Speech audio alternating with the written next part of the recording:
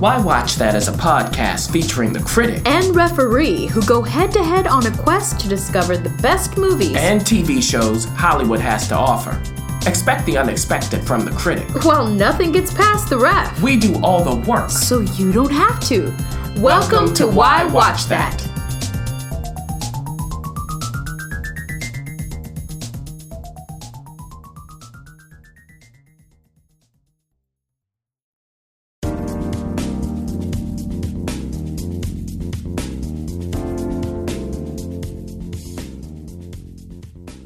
Guess what? What? We're going to festivals! Into the festival! The festival! Yes, into the woods. We're at the festivals! Oh my gosh! We have been notorious for being faithful festival goers for Sundance. We've done that for a handful of years. We also, every year, go to the New York Film Festival, which we'll talk a little bit more about. We cover the Tribeca Film Festival. That was our first go this year. You were able to do that. And we have covered the Toronto International Film Festival, which I was able to go to. But this is something a little different. We're going back to Tribeca, but this time it was the Tribeca TV Festival, which was over the weekend, the past weekend as of taping. And it was just, they showered several TV shows everywhere. Some new shows, some returning shows, and some were interesting and some were not. You got to check out two. Yeah. And also our producer was able to check out some things too. But let's talk about the two that you checked out. This premieres a couple Thursdays from now on September 26th. It's called Evil. Evil on CBS. Not CBS Access, All Access, but CBS. And this comes to us from a very familiar writing team and showrunners who we respect to the nines. This comes to us from the Kings. Yes, the very Kings who gave us The Good Wife and The Good Fight and a couple other shows that didn't quite, take off. But we love the Kings. And I just keep calling Lamont Bishop. Who was on The Good Wife. I don't know if he shows up in The Good Fight or not. I'm not He sure. does. But he does, of course Yeah. he does. This is also, of course, who we all know as part of the Defenders. He's also, what was his character's name? Luke Cage. Luke Cage, that's right. And we're talking about none other than your boy. And he's headlining. Mike Coulter, yeah. Mike Coulter, I couldn't remember his name. This looks like something, I'm usually all about the king life, but, I don't do all them demon stuff. So tell us what the first episode of Evil is all about. Yeah. So here's what's happening. We have a psychologist, Dr. Bouchard, played by Katja Herbers, who was in Manhattan, the TV show. Yes, we liked that show. So she is working for the prosecution. I believe it's in Brooklyn. So she's working for the Brooklyn DA's office, but she's a consultant. So, she helps them with a whole bunch of cases. She's done over 30 cases in 2 years for them as an expert. Oh, witness. wow. Yeah. So what is up with that? Is she a shill for them? And a new criminal they've caught. He's on trial. She's the expert. She's talking about how he's competent to stand for trial. He's fine. Now, over the course of some time in episode 1, we find out that there's a claim that he's possessed by a demon. She hasn't seen any evidence of this. I mean, what are you talking about? Who is the person? Who's this expert That's saying that he's possessed. Well, she goes to find out. She finds that it's Mike Colter's character, David Acosta. David was in training to be a Catholic priest. He spent 2 years in the program. He didn't complete all 5. Because instead, he found that, hey, I can become an exorcist. It's a particular skill. And literally what he does is investigates to see whether the cases are valid for exorcism. And he has a partner who's played by Asif Manvi. So here's what's happening. Mike Colter's character, he believes in this stuff.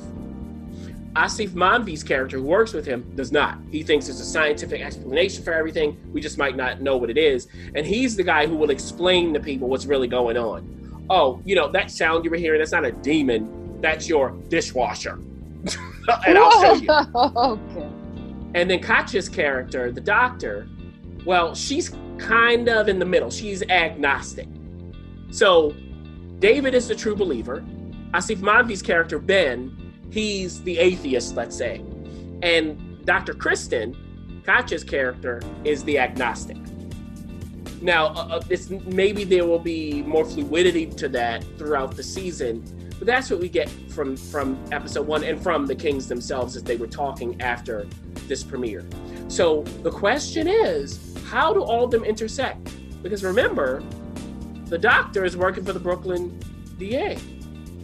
What happens that causes her to work with David? They all join up. And is this man really possessed?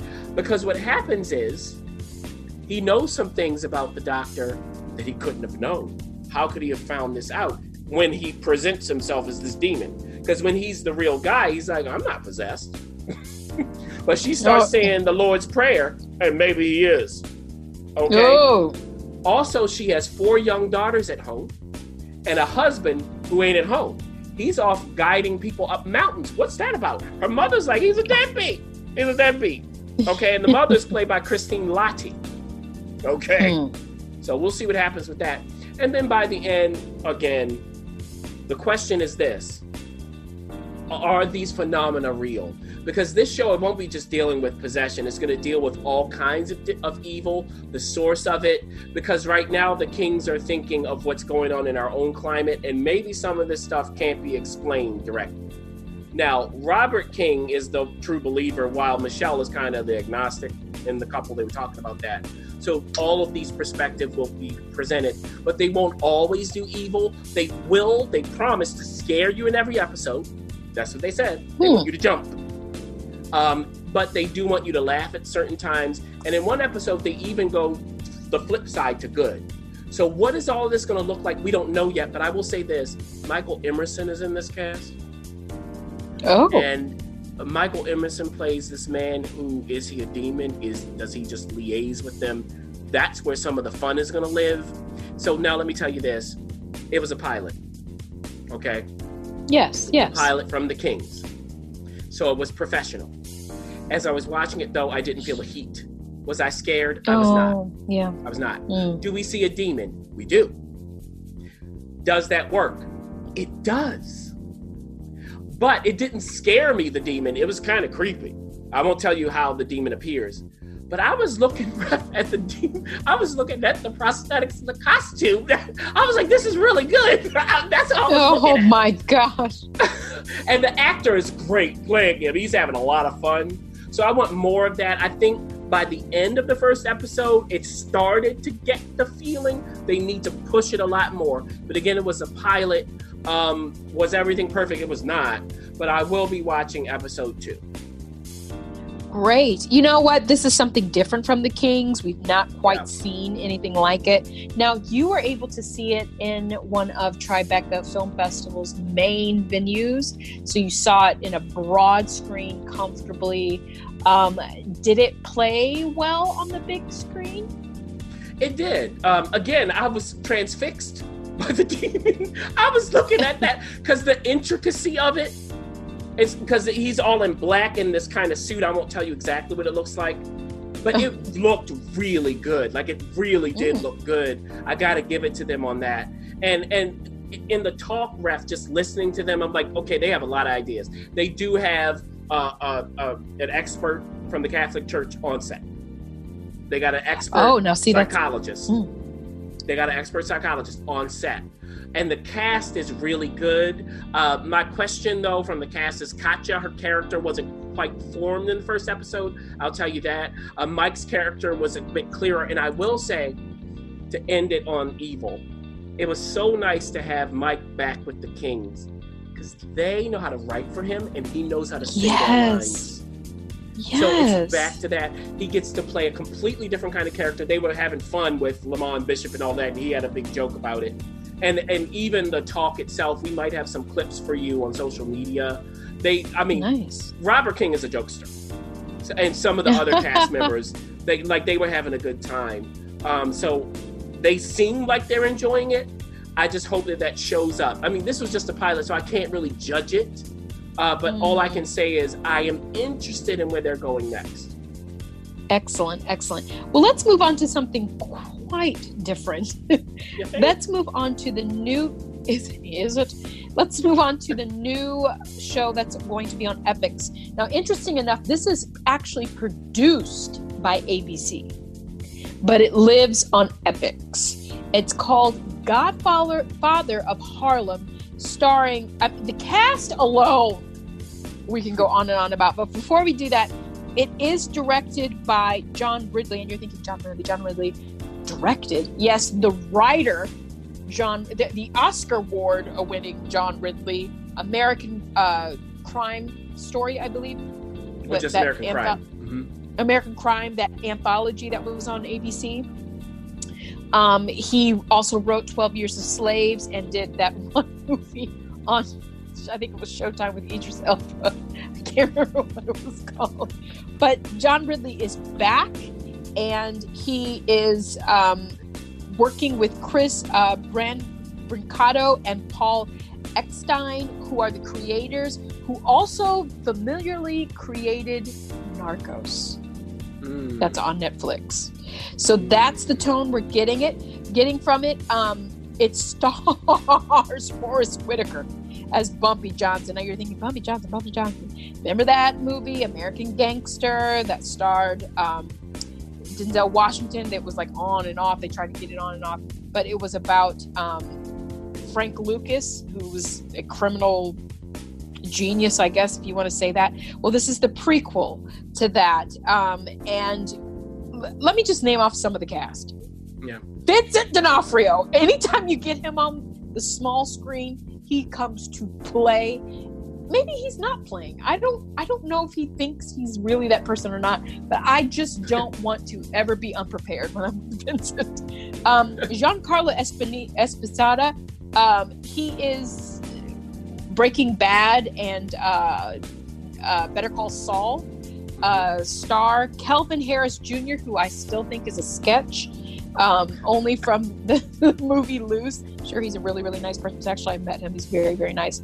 Paul Sorvino, Rafi Gavrin, and Clifton Davis plays the Honorable Elijah Muhammad. Of course he went does. from preacher to the Honorable ever be a Reuben? Muhammad. Reuben? Yes.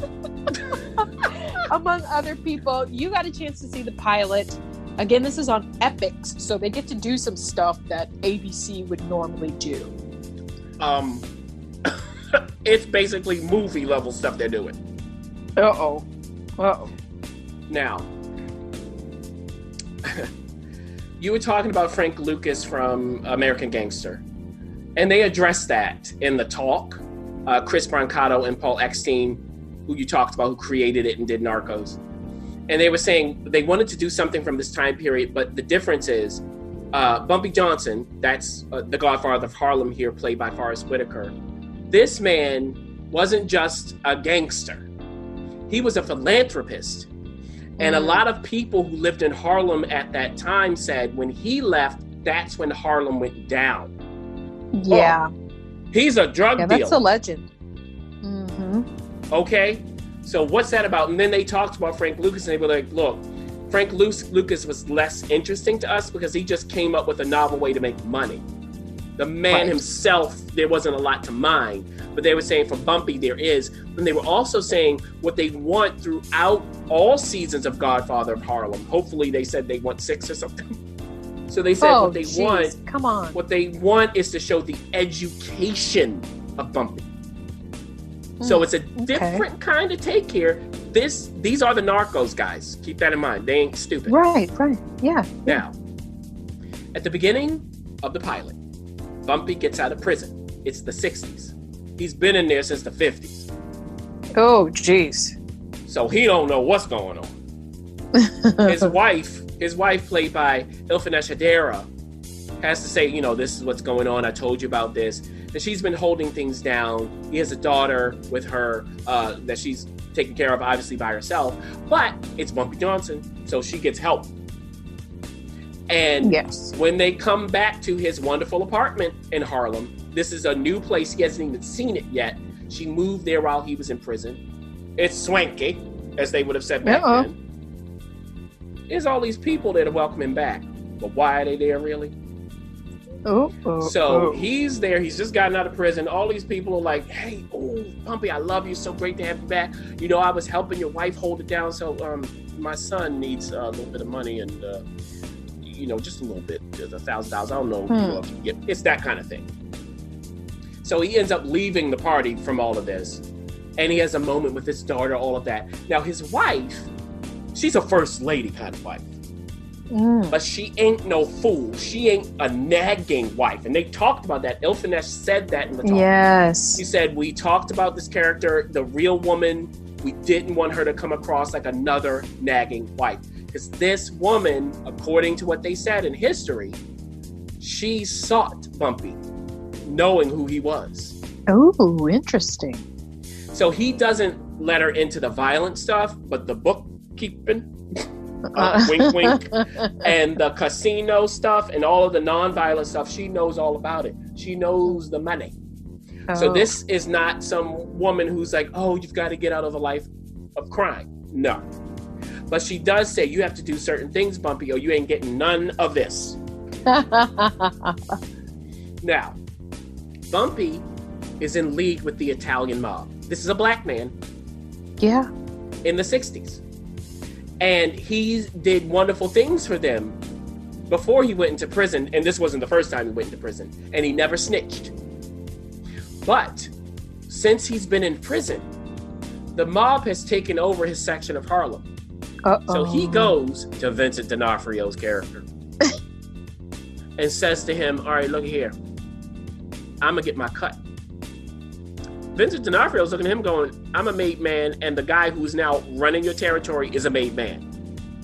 And you coming up in here the way you did, I won't tell you how he did it, might get you whacked. But do you think that happened? No. We got 6 seasons. Exactly. And remember, this is Bumpy Johnson. He has done things for the mob that they've got to consider. And he didn't cross the line enough, maybe, to warrant that. But he's skirting the line. Now, after this happens, while Vincent D'Onofrio is told by Paul Sorvino's character, cool it on Bumpy, is that going to be something that actually happens?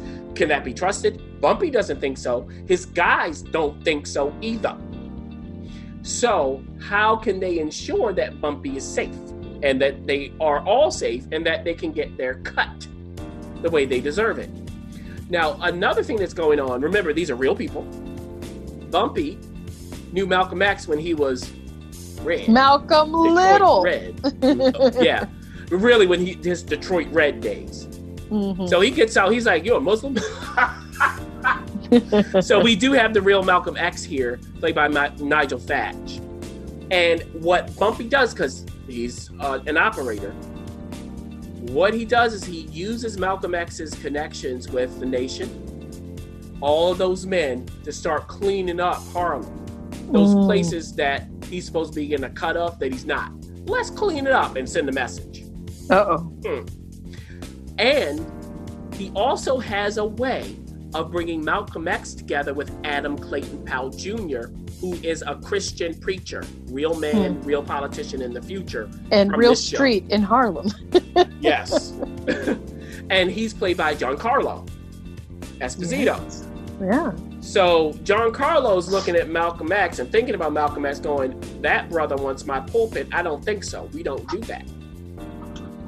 What's Bumpy going to do? Because he needs both of these men. Now, the problem with Adam Clayton Powell Jr. at the moment is that the white people won't allow him, and the mob in particular, to be on the ballot to run for office.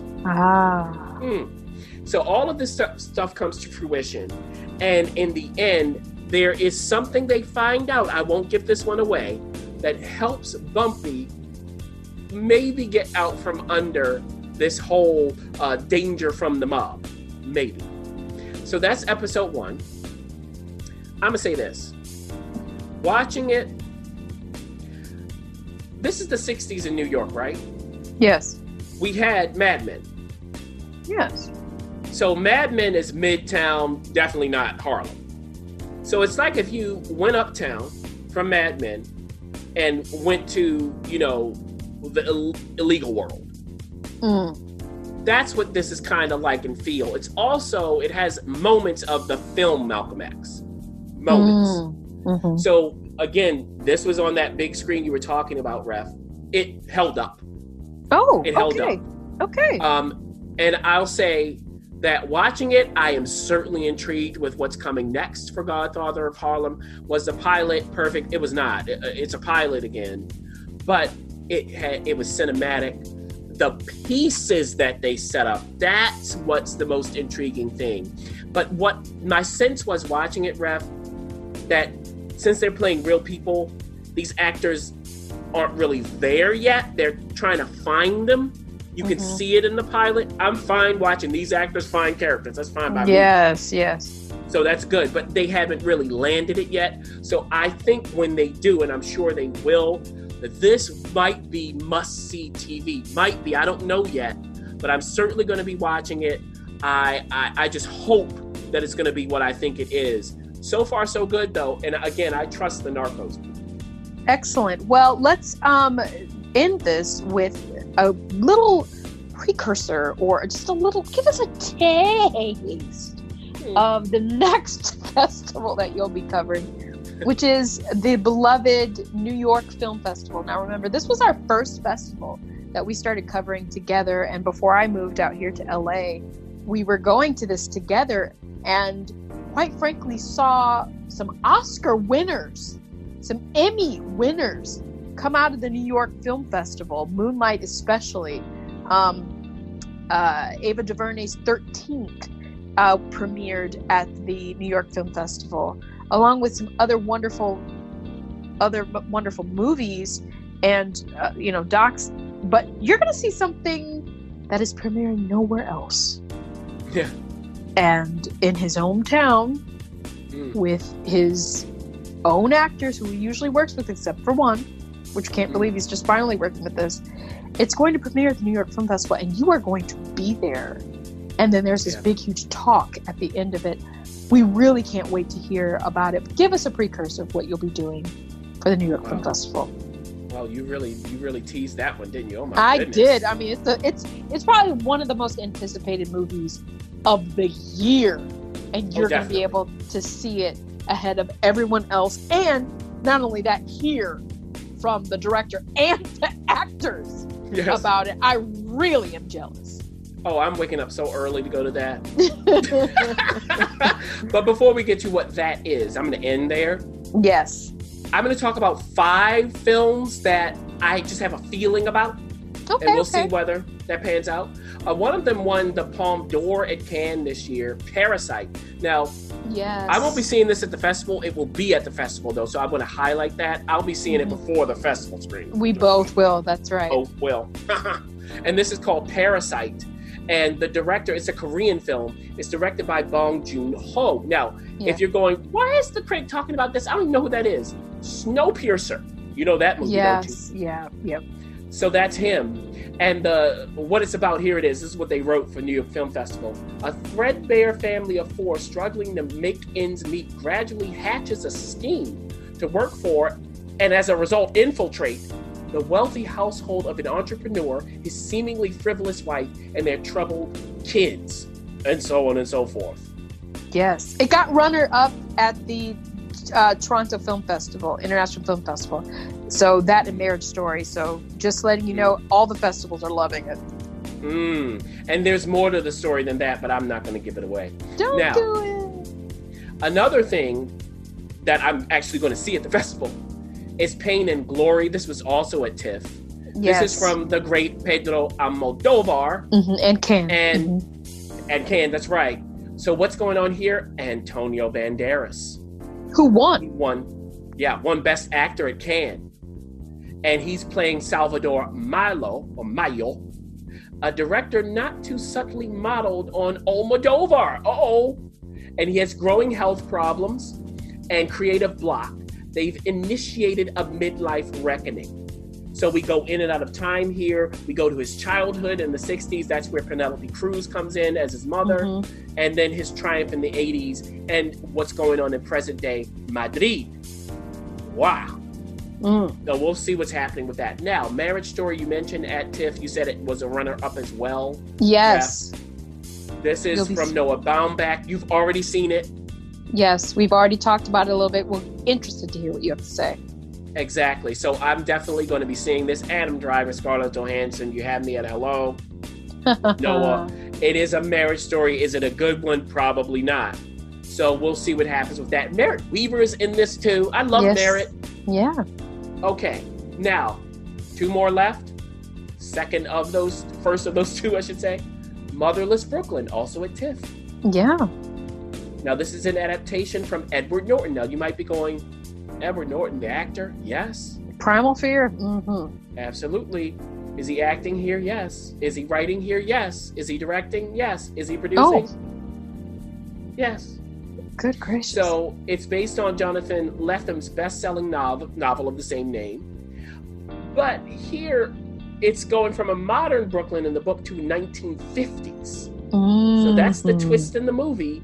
And the description is emotionally shattered by a botched job. Lionel S. Rogg, played by Edward, a lonely private detective with Tourette syndrome.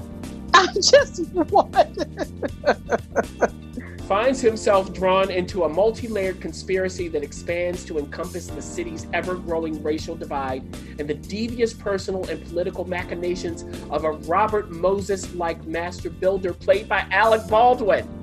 What is happening? We got Bruce Willis, Willem Dafoe, Gugu Mbatha-Raw, Bobby Cannavale, Leslie Mann, Cherry Jones is in it as well. Whoa. And let me tell you something about Cherry Jones. She showed up in Succession this season. I'll be coming back to Succession, don't you worry. And now, what you were talking about with you teased, The Irishman. Oh my gosh, I can't believe you're saying that. I'm so jealous. World premiere. They put the industry and critics screening in the big theater for this one. Of course they did. Yeah, because I was like, if y'all put us in that little theater, it's going to be pandemonium. People will be sitting on each other and there will be deaths. I mean, so when I saw that they put it at Alice Tully Hall, I was like, y'all know what y'all doing. Yes. Put it in that 1,000-seater because otherwise, I don't know what's going to happen. People like camp out overnight. Anyway, so The Irishman, before I get to who, the what? What is it about? It's what they call a richly textured epic. It better be at over 3 hours, 3.5 hours. Jeez, come on. Even though that's subject to change.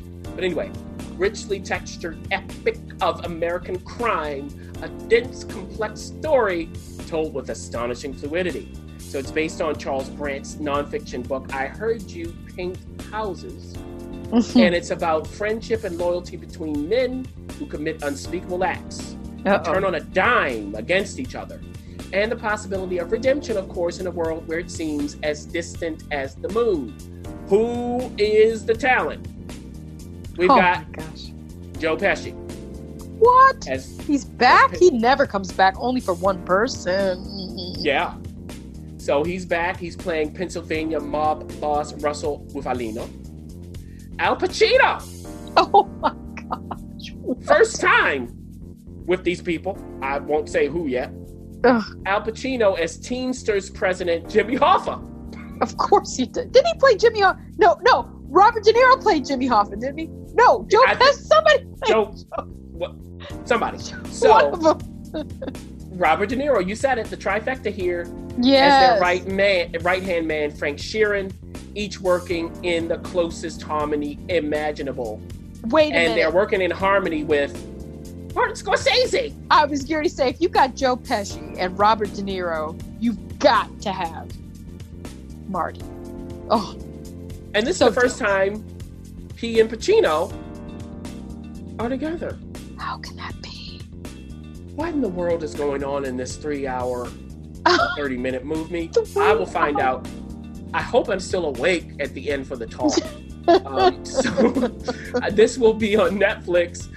Just so you know, Motherless Brooklyn is from Warner Brothers. Netflix has Marriage Story. Sony Pictures Classics has Pain and Glory. And Neon has Parasite. So you will be able to see all of these movies soon, before the end of the year. Awards. And I wonder which one, Ref, will be my favorite. Or will it be something I haven't mentioned? Will it be a little sleeper? We'll find out. All of the festivities start for us, the critics and the industry people, this week. The New York Film Festival will start after that. And go for a long time. Time. We're so excited that you're able to cover those festivals, and we look forward to hearing your check-ins week by week as to see if there is that sneaky hit that you love, or is it going to be the obvious The Irishman? Now, you can keep up with The Critic on social media through Why Watch That handles. I'm sure he'll be dipping in and out of there. Of course, he'll be checking in with us, and we no doubt can't wait to hear your thoughts about those festivals. Thanks, and keep tuned here.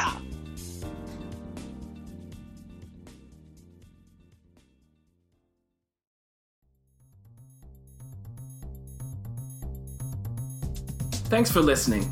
For additional resources, visit whywatchthat.com. Good idea, and we'd love to hear from you. So go ahead and leave comments, feedback, and you can rate us on iTunes. We'll see you next week. See you.